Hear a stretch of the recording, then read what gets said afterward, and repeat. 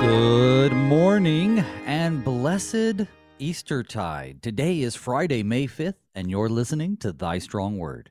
Each weekday morning, we explore the Holy Scriptures through which God bespeaks us righteous and nourishes our faith. I'm your host, Pastor Phil Boo of St. John Lutheran Church in Laverne, Minnesota. I'd like to thank our sponsor, the Lutheran Heritage Foundation, whose generous contributions help support Thy Strong Word.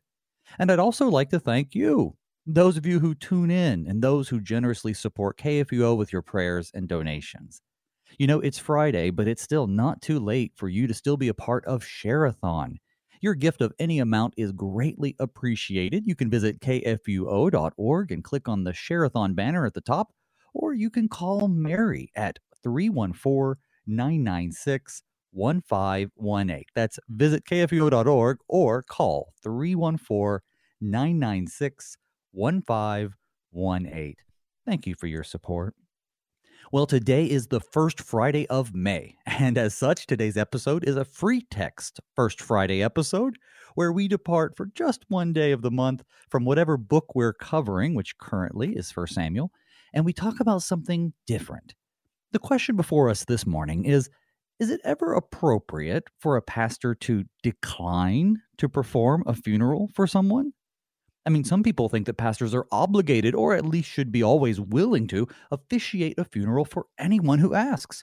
But my guest this morning says not so fast. There are plenty of good reasons for a pastor to decline to officiate a funeral, and we're going to talk about those today. So to explore this topic, then, I'm pleased to introduce as my guest the Reverend Sean Smith, pastor of Bethlehem Evangelical Lutheran Church in Mason City, Iowa. Good morning, Pastor Smith, and welcome to Thy Strong Word. Good morning, Pastor Boo. It's great to be here with you and your listeners today. Yeah, it's great to have you. And boy, your voice sounds familiar on the radio. It's nice to hear you. Pastor Smith is the former host of Concord Matters, but he has since taken a call on some other things. Share up with the listeners a little bit about what's been going on with you lately. Well, yeah, actually, about a year ago, May 1st, I was installed as pastor here in Bethlehem, here at Bethlehem in Mason City. And I had continued as the host of Concord Matters, which I had done for several years prior to taking the call, and thought I could continue that into the call. And for a few months that worked out, but then life just gets overwhelming in the parish, as you know, especially when you take new calls and things like that. And the Lord blessed us with a third child, and born a month after we moved here, and just life was way overwhelming. And I said, I need to step away and focus on settling into my pastoral ministry here in Mason City and care for my family, growing family, and lots of rich blessings. And so I stepped away from host of Concord Matters. Brady Finner took over and has been doing an excellent job. Of course, you took over from him on this show, and that's right. There's just been a lot of changes in the last year. So, but great to be back on with you today. Oh, well, it's great to have you on. And so, yeah, so you have a wife, and you have how many children now? Well, so my wife, Heather, and I have been married for 5 years now, and have 3 children now, but we're actually just announcing today even that the Lord has blessed us with a 4th that will be due in November. So our family continues to grow by the Lord's blessing. So congratulations on that. I figured if it was on Facebook, it was fair for the radio. Hopefully that's all right. So the world is absolutely opening up to you, brother, and God is blessing you. And I'm just so thankful that you've taken the time to talk to us about a pretty interesting topic, because I think any pastor who's been a pastor for any amount of time has run into the issue of having a funeral that he does not feel comfortable doing. And there can be a lot of guilt for that pastor associated with declining to perform or officiate a funeral for someone. I think we could say the same thing about weddings and other official acts too, but today we're going to focus on funerals. And I know you've done a lot of research in this area. I'm really looking forward to hearing about it. But why don't, before we go any further, let's just start with some prayer. And then if you could lead us in that prayer, and then I'm going to have you kind of introduce the problem before we get into what the scriptures say about it. Sure. Let's pray. Lord God, Heavenly Father, we give thanks, especially in this Easter season, that you have given your Son, Christ Jesus, into death. and by his resurrection confirmed that we have the hope of resurrection and faith, by faith in him and his resurrection, that we look forward to and we love to proclaim in your church. And so it is difficult when at times we recognize that there is an absence of faith and that we must proclaim and point people still to the gospel, that there is resurrection only by faith in Christ. And so we ask that you would bless our study as we examine your scriptures this morning and study how we can best proclaim that gospel message and point people to Christ and his resurrection, even in the difficult circumstances surrounding death and those times. So bless our study now by your Holy Spirit through Christ Jesus our Lord. Amen. Amen, brother. So, what is the issue here? I guess set the stage for why this is a problem at all. Yeah, so I'll actually kind of back up to 2020, before the world got really crazy. I attended the theological symposia at Concordia Theological Seminary in Fort Wayne. And I remember Dr. Rune Imberg was giving a presentation there. He's a pastor in the Church of Sweden, which is a Lutheran church. And he was talking about the challenges of being a confessional Lutheran in a church like Sweden. And he made an offhanded comment. It wasn't even in his paper. Like, you can go find his paper, and it wasn't in there. So he made an offhanded comment as he was presenting that, there are some unique challenges when you are operating underneath a state church, as that is in Sweden. And the offhanded comment he made was, he said, you guys don't understand this in the United States, that a lot of times we're kind of put in a position to do funerals for people who, yes, have been baptized, but have never really been in the church. And it's just kind of, they view it as their right to be baptized and to get a Christian funeral at death, but have not lived the faith. And several guys went up to him afterwards, myself included, and all shared, well, while we may not know what that's like in terms of like being a state church and actually having like a legitimate right according to the law to receive that and those sorts of challenges, we nonetheless experience those challenges. And I had experienced them many times in my pastoral ministry. And to be sure, it's never a happy situation, especially in the moment of grief and everything, to just state the honest truth of saying, hey, this is one who, yes, was baptized, but they really walked away from their baptismal faith. They didn't live in that. They acted like it didn't matter in their lives. They didn't darken the door of a church. And it's difficult to proclaim the hope that we have by faith in Christ, which our Christian funeral, especially that we have in our Lutheran service book, so beautifully proclaims in that moment. It's really difficult to proclaim that when there's been no evidence of faith. And, especially, when you and I were in seminary together and so forth, in our pastoral theology classes. And I'm not sure if you and I had the pastoral theology class together, but at the one that I was in, at least at that time, we were still using H.C. Fritz, Dr. John H.C. Fritz's pastoral theology as our textbook. And in there, we're even taught that, a Christian pastor shouldn't do a funeral when there's no evidence of faith. A lot of our church constitutions will also point to this as well. We sometimes talk about being, a member in good standing at a church. Now, a lot of times those sorts of things aren't really enforced or anything like that. A lot of our constitutions will provide ways to kind of clean up our rosters, and there's usually a thing in there about self-exclusion, someone staying away either from attending church in general or the Lord's Supper. Constitutions kind of vary on how they define those things and so forth. But generally it's in there somewhere that, someone who's in good standing and worthy of receiving the rights and ceremonies and benefits of being a member of that congregation is someone who comes to church, very simply, right? Mm-hmm. And that if you don't come to church and don't receive the Lord's gifts that deliver his forgiveness, life, and salvation, then you're excluding yourself from receiving any of the other benefits, namely some of those rights like marriage or funerals or those sorts of things as well. And so, again, that often puts a pastor in a really difficult situation to have to say, look, you're not living as a Christian, not by your confession and by coming to church or those sorts of things. And so we kind of have to make that decision to say, we shouldn't do this because we don't want to lie. I mean, we have a commandment about that, right? So, that we're saying, here are people that are asking for God's blessing, or especially in the case of a funeral, are being laid to rest in the confidence of faith.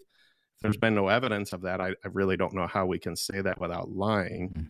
But, again, kind of, from that presentation by Dr. Imberg, and then just also the experience in the parish, especially I've formerly served parishes where you have the cemeteries right there by the congregations. And so, 5 generations of your family is buried in that cemetery, and you kind of view it as your right, again, even if you don't really come to church. And so I've been in that situation many times. And I think in all of these sorts of cases, I just simply come down and say, well, hey, if I'm taught that in my pastoral theology that I'm not supposed to do this, and if the constitution of the congregation even points me to this, that's fine. I think that there's probably reasons for that to be formed, but I really think it's fair, and I think it's fair for people, or the Christians in our congregations, to demand, well, where in Scripture do we get such an idea? Because if it's not grounded in Scripture, then it's just kind of a human idea. And so I really have dug into Scripture to kind of evaluate, why would we do this according to Scripture? Why would we decline to do that? And especially, I kept it my focus, as I included in my prayer, that the common idea, if you ever have to do this as a pastor, where you decline, or you're, to decline to do a funeral, because there's not evidence of faith, they'll do a Google search, and you can easily do a Google search, and you'll find lots of stuff out there where lots of people of all sorts of different denominations and everything will say, well, of course you should do it, because it's an opportunity to proclaim the gospel. It's for the living, not the dead anyway, and those sorts of ideas. And I contend, not to give away the rest of our show here, but I contend that even in declining to do a Christian funeral, a Christian pastor does still proclaim the gospel in that moment. It's just, to be sure, as sometimes we see in Scripture, a little offensive to get there if we don't come at it with repentance and faith in our understanding of it. Yeah, so I'm going to interject with some, with my personal experiences, ones I'm sure you've also had, and that is, we tend to be taught things in seminary, and we tend to be trotted up in front of the congregation to swear to confessions, to uphold these confessions, which the lay people who are calling us to swear to them often have not read themselves. And then we go to operate according to the way we've been formed to be pastors, and according to the confessions by which we've, I guess, bound ourselves. And then, of course, the Scriptures, which we're going to talk about today. So often it seems to be in conflict with the way people feel. And I love how you brought up the 2 tropes that we often hear. Well, funerals are for the living, not the dead. And so the concept there, and it's certainly a nice sounding one, is that, well, the person who died, I'm not going to get up there and preach him into heaven. And growing up down south and seeing what we used to call marrying and burying Sams, right? The pastors who really all they did was show up to marry somebody or bury them. And they would preach a funeral for anybody. And then that funeral would again focus on converting the people in the audience. And now we don't exactly work this way, but in the decision theology traditions down south, my wife's mother's funeral was one that was marked by the pastor constantly telling people, well, if you want to see Donna again, then you need to come up here and give your heart to Jesus. That was so he would think that's a gospel opportunity. That's certainly not the way we define gospel. But even our own people will say, well, you have, Joe Schmo's family, and Joe's passed away, and the family, he never came to church. He never did some of the things that you indicate. But if we weren't to do the funeral, then we'll never see any of the family again. They'll be all mad. And I've actually experienced that, where a family did get mad because I didn't perform a funeral, and we lost members over it. So hopefully the idea of going to Scripture to put ourselves under the authority of Scripture for this will be helpful for people, because oftentimes they don't quite understand, what they've bound us to. And hopefully we're going to go into that. I know we will, actually.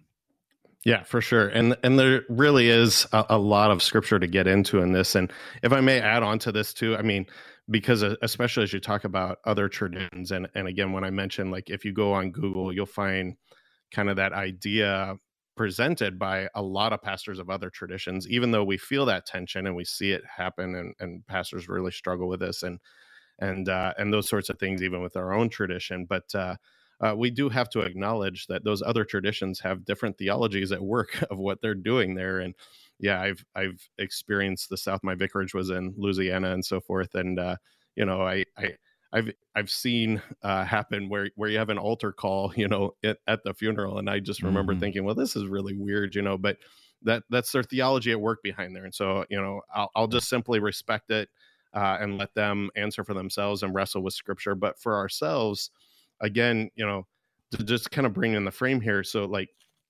if we take a look at our Christian funeral service that we use in the Lutheran Church commonly, as in our Lutheran service book, we begin with the remembrance of baptism, which cites scripture from Romans 6, right? That this in holy baptism, this person, we say the name was clothed with the robe of Christ's righteousness that covered all his or her sin. And St. Paul says, do you not know that all of you have been baptized into Christ, were baptized into his death? And then continues on, we were buried, therefore, with him by baptism into death, in order that just as Christ was raised from the dead by the glory of the Father, we too might walk in newness of life. For if we have been united with him in a death like his, we shall certainly be united with him in a resurrection like his. So we're making the proclamation right at the beginning of the funeral service that this one, right, who we are gathered here to hear about Christ in the moment, we shouldn't lose that, our focus either. That's a particular focus that we have in the Christian funerals. It's focused on proclaiming Christ, but that opportunity is made by this one who has died, and we're making a proclamation of the faith that this one has had, that they have been clothed with Christ and his righteousness. And so even while we're gathering to remember this one who has departed, we're proclaiming they're with Christ. Again, I'm not sure that we can say that with great confidence when there's not been an evidence of that. And we'll have to wrestle with some questions about, well, can we say that someone walked away from their baptism or those sorts of things? Because then also the other thing that gets really difficult for us is in the prayer, the collect appointed for the funeral service, we say the words that they have finished their course in faith and now rest from their labors. Again, we're pointing to the evidence of faith. And if there's not been that evidence, it makes it really difficult to make these statements and not just be lying and providing a false witness, which certainly Scripture has a lot to say about that idea as well. So, I just wanted to set that framework up a little bit too, that especially for us as Lutherans, we have a particular focus of what we're doing in that Christian funeral. One of the things I think is prevalent throughout our American culture, maybe even the world culture, is it seems that whenever anyone dies, especially if they're famous for some reason, they're automatically in heaven, right?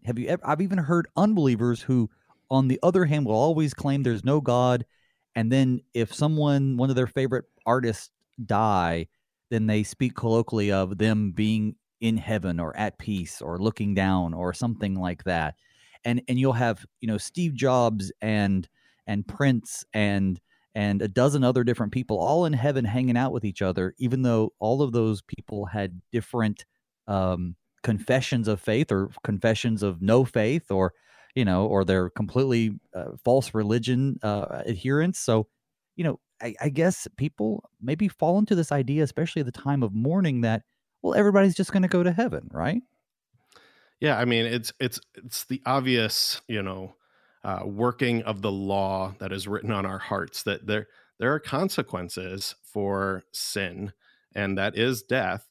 And death is terrifying to us, and we're very much like the ancient Romans and what the first century Christians experienced and so forth, that we just try to put death out of our minds so much. We try to ignore it. We try to, just soothe our troubled consciences with this reality so much that it does lead to a lot of those kind of ironic statements. I mean, you mentioned a few. One that I've encountered a few times are from people who outright tell me, and some of them even claim to be Christian, and thank goodness most of the time when I've encountered this, it's they're of other denominations and so forth that may reflect those theologies. But I've heard them say, I don't believe in a heaven or a hell or anything like that. I mean, they just outright state it, and they just kind of say that as their life philosophy. But then a loved one dies, or someone, a friend or something like that. And again, because they're wrestling with the finality of that and the uncomfortable feelings that come with that, then they make strange statements like, well, I know they're up in heaven looking down on us. And it's like, but you told me you don't even believe in this, right? So it creates an ironic situation. But I think when we see this in our culture pervading, it's the fact that, this is real and it does trouble us. And I think rightly so. It's meant to do so that it would lead us to repentance and faith in Christ as our salvation. But sadly, we do so much to quiet our minds and to dismiss the anxiety and just angst that we feel over death and that loss, and that there are going to be real consequences that come as a result of life that's either lived in faith or not. And so, it's better to turn in repentance and faith for sure. But sadly, there are many quite that go the other way, right? So we've talked about the fact that, not everybody goes to heaven. I preached a sermon to that extent once. There is a leader of a very large church body, a Lutheran church body, that said that she's not sure if there's a hell, and if it does exist, it's empty. So we see even within other traditions and within our own too, people want to deny the reality that God's wrath is real and that he is just. And it does away with the righteousness of Christ and his propitiation when we refuse to believe that we are actually sinners deserving of such things. But then baptism, right? We know that baptism gives faith. It requires faith, but it gives that which it requires, which is God's grace, and that saves us. But you brought it up earlier. Can a person who's baptized, are they just sort of forever saved then? What about the fact that the Holy Spirit, promises to never leave them? And so even if they're not in church, certainly they can still be a Christian. Those are a couple other questions that people might have. Yeah, for sure. And, as I've wrestled with this, perhaps it's because I used to host a show called Concord Matters where we took into the confessions and I just have a very catechetical mind, but I tended to organize my thoughts and look, there's a series of questions that we have to wrestle with here, and one will kind of lead to the next. And what you bring up there are kind of the first natural questions that I think we need to wrestle with, which is, first, will everyone go to heaven? Is there, the technical term for this would be universal salvation. And what does Scripture have to say about that? And then that's going to lead to the next logical question as well, which you also brought in, is it possible then for a baptized person to fall from the faith and be eternally lost? And so let's dig into those. If you're ready to kind of take a look at some scripture passages here and do some theology and dig into it. And so on that question of will everyone go to heaven, is there universal salvation? I think we should look at least three. There are definitely with all of these more passages that could certainly be brought in and considered. But I think there's at least three that are very clear and should give us a good answer for that. So first, I'd like to look at Luke 3, verses 23 and 24. So there, someone said to him, that is Jesus, Lord, are only a few going to be saved? And Jesus said to them, strive to enter through the narrow door, because many, I tell you, will try to enter and will not be able. All right. The next one I want to look at is Matthew 7, verses 13 and 14.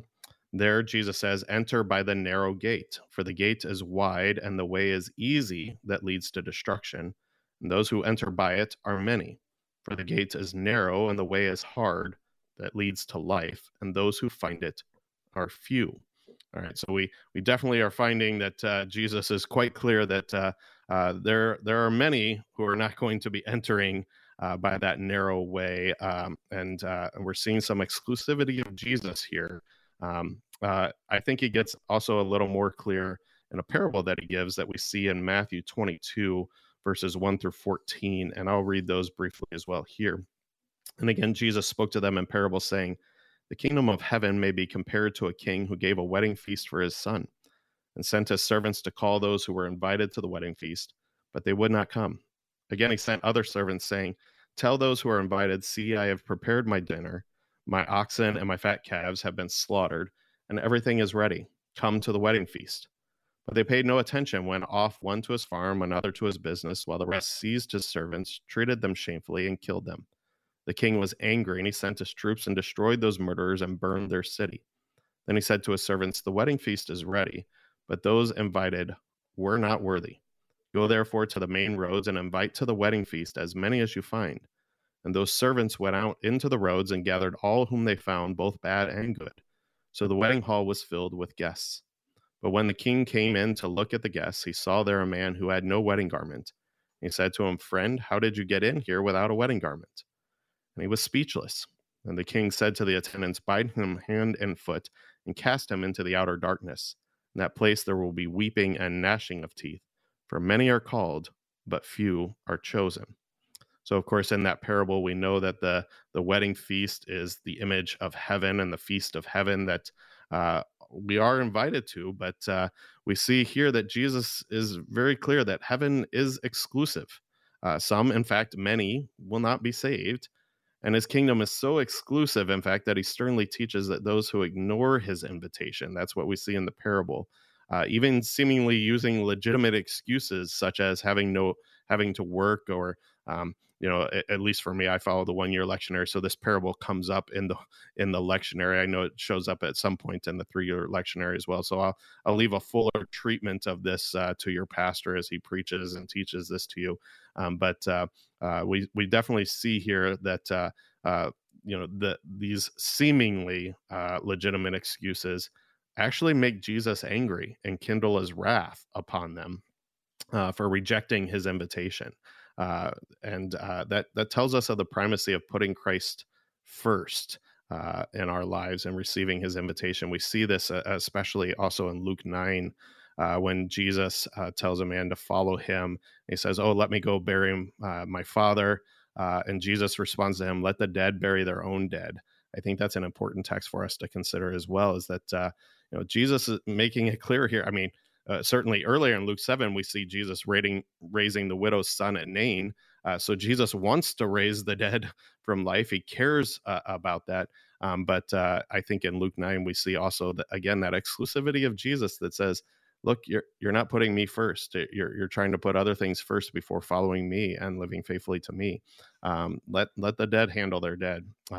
And so, even those who agree with Jesus's teaching on these sorts of things, that this is clearly in Scripture, multiple places, we could go to so many others. That while it's true that some may not be saved, we generally like to think of it, but that's like.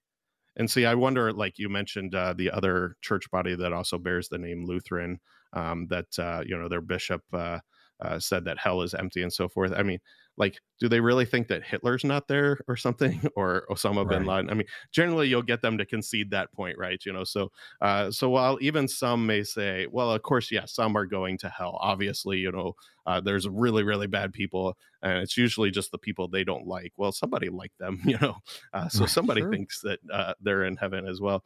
But they'll not quite say that hell is empty, but they'll say, well, surely those who are baptized and those whom I know and loved, and they were really good people, or those sorts of things, they'll say, well, they're not going to hell, right? And so I think that then leads to that question about, is it possible for a baptized person, the one who has been clothed in Christ's righteousness, that is objective. Christ does that by his promise as he attaches it to the water, as we teach about baptism. But is it essentially possible then to walk away from your baptism, to fall from the faith and be eternally lost? And that wrestles with that question of once saved, always saved. I'll let you interject and jump in there if you want. Well, I'm going to, because we're right up against a break. I'm just enjoying listening to you expound on it, but you know what? We do have to take a break. So, folks, don't go anywhere. When we come back in just a few minutes, we're going to keep on going, hearing Pastor Sean explain exactly what's going on. See you on the other side.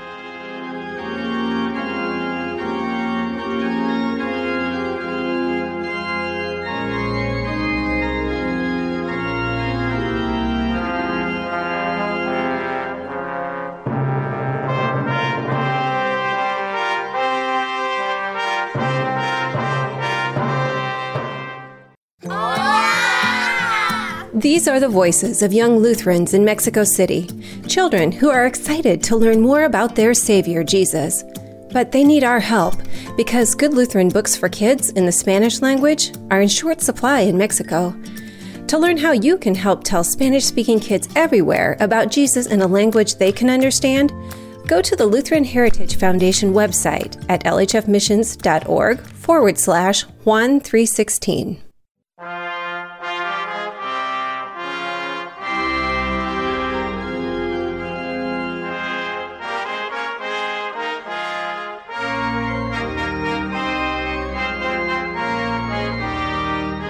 Welcome back to Thy Strong Word. I'm your host, Pastor Phil Boo. With me this morning is the Reverend Sean Smith, pastor of Bethlehem Evangelical Lutheran Church in Mason City, Iowa, talking to us about why some pastors, or sometimes pastors, cannot accept a funeral.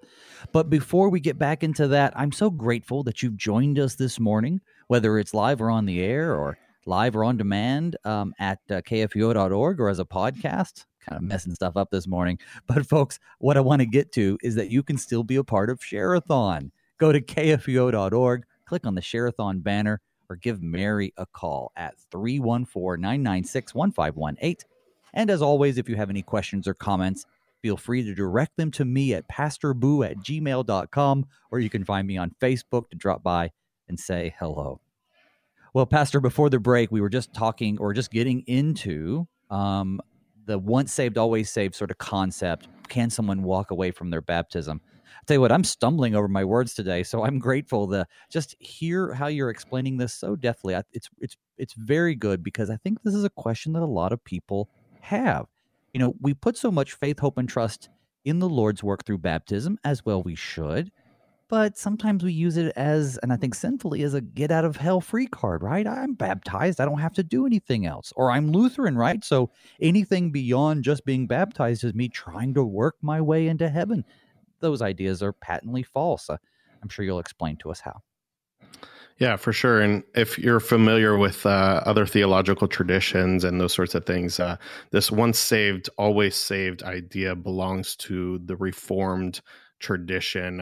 Contemporaries of Luther, especially, we see this in John Calvin and his theology that he put out. But Lutherans, we don't accept that teaching because we don't believe that it is faithful to Scripture. And yet I would argue that a lot of times this dominates so much of American thinking. I think Reformed theology has dominated, especially what we see in American evangelicalism. Kind of your broad kind of American evangelical church, whether that be non-denominational or even kind of your Southern Baptists, or a lot of those sorts of things all come out of that Reformed theology, and that has really dominated the American scene, especially, and I think leads to some of those things that you talked about earlier, where when someone dies, we just assume that because it was someone we liked, that of course they're in heaven, right? And we'll often point to, especially again, because we do pretty good to, you talked about earlier, kind of the tropes that are sent out there, about these sorts of things. One I've heard is we hatch them, match them, and dispatch them, right? So we baptize them, and then we marry them, and then we give them the Christian funeral. And again, what we're saying here is no, all of those sorts of things are centered around the faith. And so while baptism certainly stands, we as Lutherans, on the basis of Scripture, do believe that you can fall after baptism. And I think that's explained really well. I'm just going to go to our small catechism that really the explanation of it that our church body through Concordia Publishing House makes available. I think that explanation, especially in the later edition there, I have the 2011 edition that came out, right on page 295 and 296, it asks that very question. And I'll just read what it simply answers in response to this. It says, yes, it is true that God's promises and baptism stand, even if we don't believe them. However, all who reject God's promises to them and die in unbelief have abandoned baptism and do not receive what God has promised. They will be lost. And to support that point that they make, they cite 1 Corinthians 10:12. Therefore, let anyone who thinks that he stands take heed lest he fall. They also cite Luke 8, verse 13. That's from the parable of the sower, where we hear, and the ones on the rock are those who, when they hear the word, receive it with joy, but they have no root. They believe for a while and in time of testing fall away. And they also cite 1 Timothy 4, verse 1. Now the Spirit expressly states that in later times some will depart from the faith by devoting themselves to deceitful spirits and teachings of demons. And then I would also throw in there, again, we could throw in lots of other ones, but Mark 16:16, I think, is a very important one, and one that I often speak in connection with the blessing that I give upon the baptized, especially as they come forward with their parents to receive the Lord's Supper. I just speak the promises of God that we see in Mark 16, that whoever believes and is baptized will be saved. But that verse goes on and says, but whoever does not believe will be condemned. And so it puts the emphasis on belief that goes with baptism. You could check out other things, again, just kind of being one of those guys that likes to look at the confessions and study the confessions as great Bible studies on these sorts of topics. You can check out the Augsburg Confession and the Apology, Article 12 on repentance on this. It talks about this falling after baptism. Also, the Formula of Concord, Article 11 on God's eternal foreknowledge, what we would sometimes call predestination, or that kind of idea, better understood as God's eternal foreknowledge. It wrestles with those sorts of things too. But to kind of summarize here, so we see faith and baptism go together for salvation. But we also have to realize there are tragic consequences that we can fall from our baptism. We can walk away in unbelief from the gifts that are delivered to us in baptism. And so the Christian should then earnestly desire to nourish that faith, to feed that faith, or as we hear in Jesus's great commission, right, that he gives to his disciples, that we baptize and teach, right? And sometimes we do really well, especially in Lutheran churches, of getting that baptism in, but sometimes we don't support it with the teaching. And so we want to feed and nourish that faith and support it with teaching, and so that we can remain steadfast in the faith until death, and have the assurance and hear those words of assurance spoken to us by our pastor at our deathbed, that they come and comfort us and say, Christ has promised to deliver this to you, and you've hung on to and clung to this gift, and it is yours. And so we certainly want to point to that, and we should desire to remain in that as we live our Christian faith. Christ himself has promised to be there with us and to deliver us. And so Christians should seek every opportunity to do that. And of course, we do that well by just simply coming to church, right? We feed our faith through word and sacrament. Now, of course, at that, there will always come kind of a next question that I think we have to wrestle with, which is sometimes there's special circumstances, right, that present difficulties in being able to come to church or those sorts of things. And so I think that'll lead to another question that's somewhat related, that does a person need to go to church to be a Christian?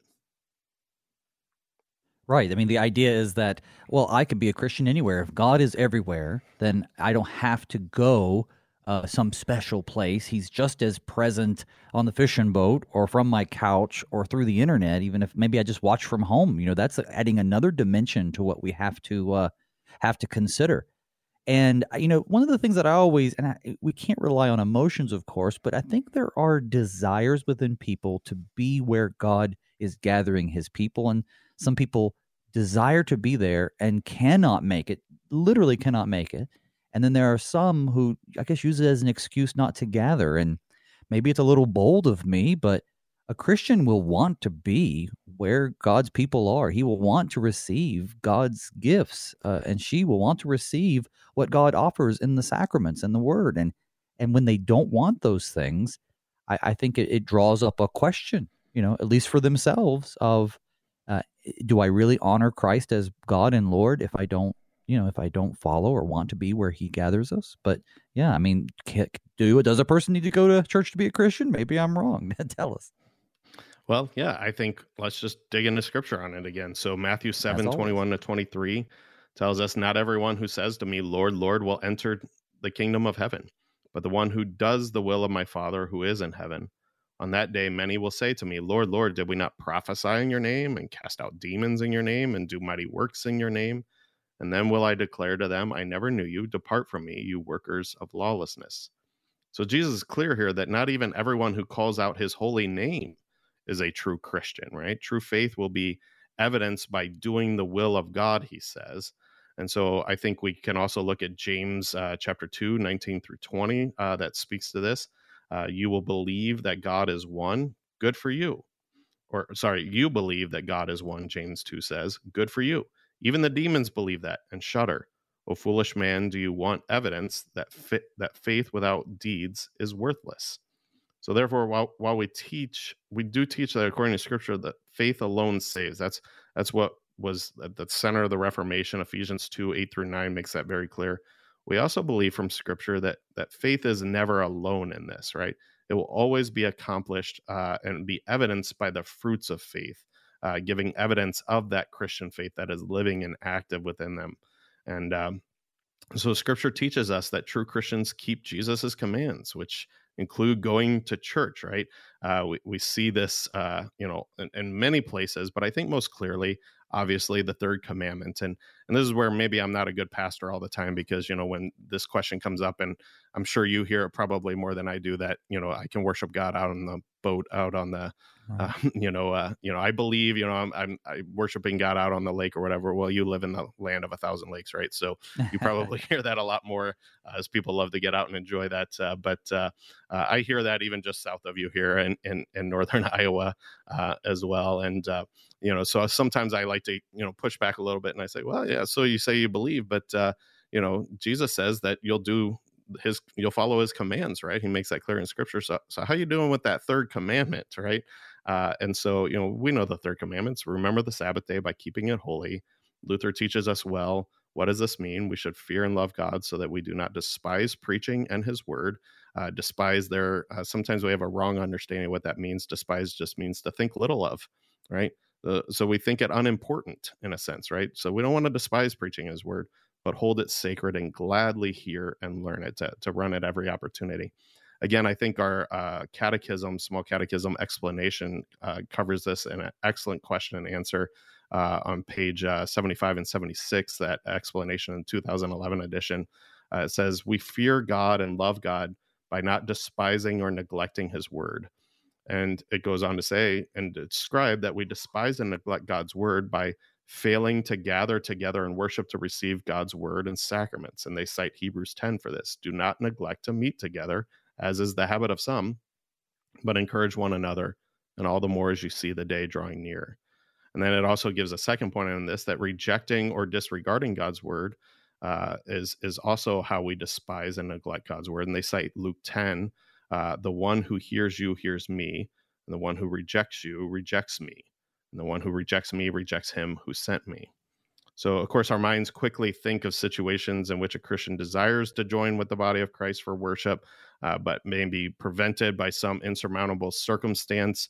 When we see that, kind of this is leading us to our next question. Well, of course, I want to keep the third commandment, but I've got this going on, and that prevents me, right? So what then? Of course, the Christian hungers and thirsts for the righteousness. They want to be in church, but there are things preventing them, like work or something like that. They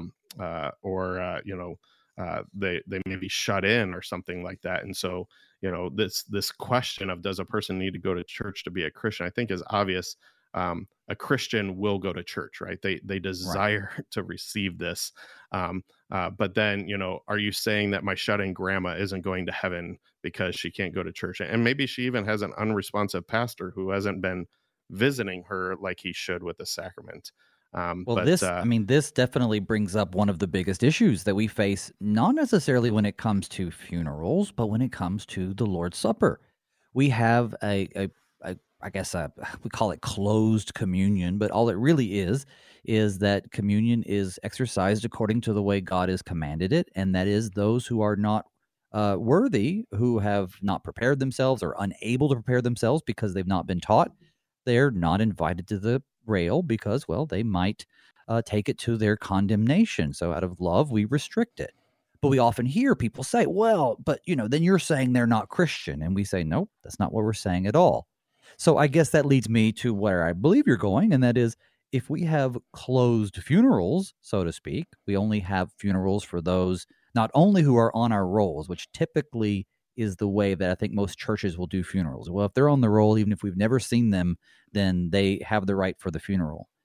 But we're saying, if you're saying well, one really needs to be a Christian, needs to have demonstrated empirical piety, what we might like to say, which is just there's some evidence of their faith so that we're not perjuring ourselves before God. But wouldn't we be accused of making a judgment on whether or not they're actually Christian? So as you said, you're saying Grandma Schlitzendinger, who's passed away, wasn't a Christian. Are you judging her? Are you condemning her to hell? So how would we respond to that? Yeah, I mean, it sounds judgmental, right? And that's the argument that is often brought in with the issue of closed communion, which you brought up there, well, you're just being judgmental, Pastor. And it's interesting that you bring up closed communion as well, because when you asked me to be on for Free Text Friday and kind of left it open to whatever I wanted to talk about, I wrestled between, maybe I just like taking on really hard subjects or something. I don't know. But I said, do I want to take on closed communion? I kind of have a catechetical approach that I think through Scripture. And, because again, it's fine that we have that practice, but how does Scripture lead us to that idea? And then I was also, toying with the idea that we have here, which is, that a pastor may decline to do a Christian funeral, even for someone who's on the rolls, right? And that's an uncomfortable thing. And I think this is kind of the root question of both of those issues, which is, you are so judgmental in the Lutheran Church, right? And sometimes even leads to the idea that some wrongly think that we say only Lutherans are going to be in heaven or something like that, which is obviously not true. We never say that. But although I might say that they'll find out that they were really Lutheran all along when they are there. They were Lutheran, exactly. Yeah, but nonetheless, so I mean, we have to wrestle with this question: can a human being, such as a pastor, right, judge whether another person has living faith? Right? Are we allowed to be judgmental? Essentially, I think there are several passages that we should look at here. So I'll just run through them here. Matthew 7:16-20. You will recognize them by their fruits. Are grapes gathered from thorn bushes or figs from thistles? So every healthy tree bears good fruit, but the diseased tree bears bad fruit. A healthy tree cannot bear bad fruit, nor can a diseased tree bear good fruit. Every tree that does not bear good fruit is cut down and thrown into the fire. Thus you will recognize them by their fruits. James 2 again. What good is it, my brothers, if someone says he has faith but has not works? Can faith save him? So also faith by itself, if it does not have works, is dead. 1 John 3, no one born of God makes a practice of sinning, for God's seed abides in him, and it cannot keep on sinning, because he has been born of God. By this it is evident who are the children of God and who are the children of the devil. Whoever does not practice righteousness is not of God, nor is the one who does not love his brother. And then from Hebrews 13, obey your leaders and submit to them, for they watch over your souls as those who must give an account. We're talking about pastors here especially. To this end, allow them to lead with joy and not with grief, for that would be of no advantage to you. And then Acts 20:28, keep watch over yourselves and the entire flock of which the Holy Spirit has made you overseers. Be shepherds of the church of God, which he purchased with his own blood. So from these passages, of course, it's evident that true faith will be plainly seen in the life and actions of the Christian. There's going to be those fruits of faith. And it's also evident then that Scripture has placed this, especially upon pastors, but if there's going to be evidence of these fruits, then clearly pastors are going to have to make some judgments. I mean, I think it's strange when we talk about this idea that, well, nobody can judge me except for God, or those sorts of things. Like, well, then why do we have a whole job and vocation in the world known as judges, right? We clearly do need to make judgments, especially kind of in our horizontal righteousness, but even in terms of and civil life in this world. But even in terms of within the church, right? This is how we lead people to repentance and faith. Is we take a look at the fruit and we say, hey, you're heading a dangerous direction there that's leading you away from Christ. I mean, St. Paul does this in all his letters. Repent and turn back to Christ. And we can't do that unless we're actually making some judgments on the fruits or lack thereof of the faith that we see evident in them. Absolutely. I mean, that empirical piety is what's really important, because while we don't judge people's hearts, that is, we're not saying, yes, you're going to hell. At least I don't think that's what you're saying. What I would say is, your lack of faith is, or you're demonstrating a lack of faith or you're in danger of going to hell outside. We leave that final judgment to God, but it's absolutely our job as pastors in particular, and as fellow Christians, to make sure that we are encouraging one another to walk that life and be and live according to God's will. For sure. I mean, and I always say, especially when I talk about this, that Jesus, of course, gets the decision on the day of judgment of where the destination is, right? And thank goodness that he gets the decision and not me. And we believe that is a decision that he will make by his grace through faith, right?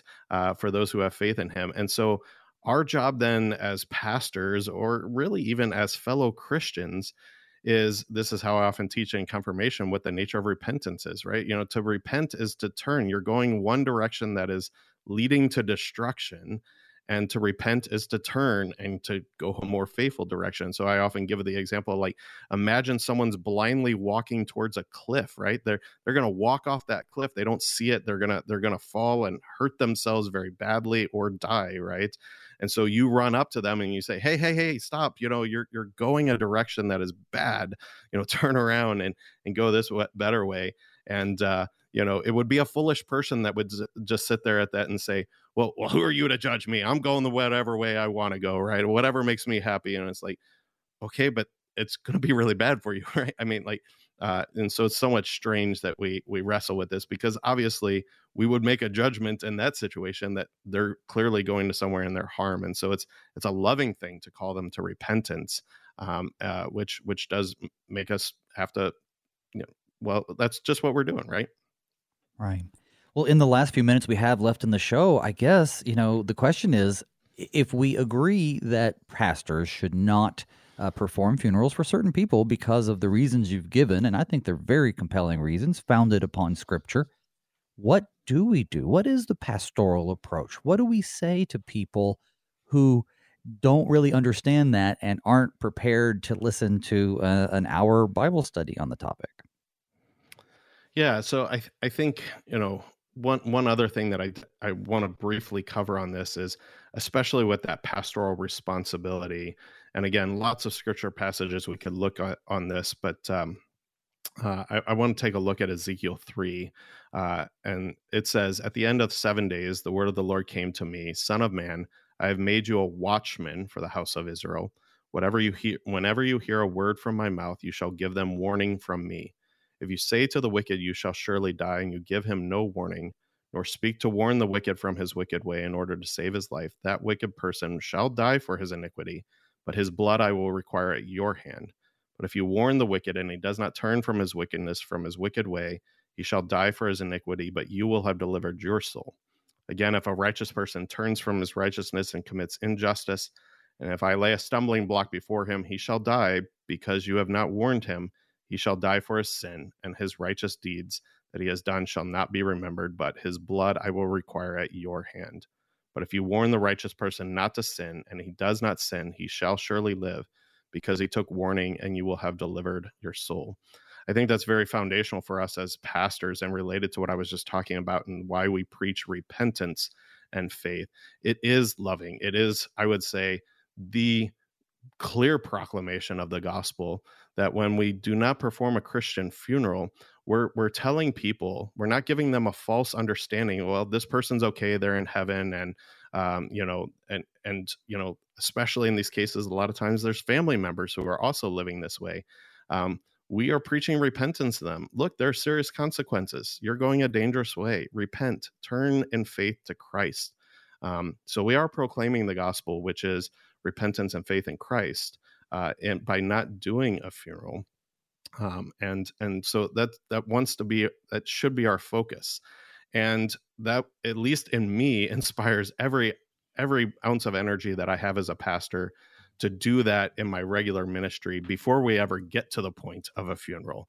This is why, although it's exhausting, right, and sometimes a difficulty, because you call and they don't want to They don't want to hear from you. They don't want to see you, but they want to keep their name on the roster just in case this Jesus thing turns out to be real, or they need a Christian funeral or whatever. I kind of get a little snarky on these things. Sorry. But, Sure. they reject your call and reject your visits. And I keep trying to make every member visits, or I keep trying to reach out to them and call them to repentance. Return to the church. Find your hope and your salvation in Christ Jesus, your Lord. That's what every pastor wants to proclaim, because what I want to do is that the day of their death, right?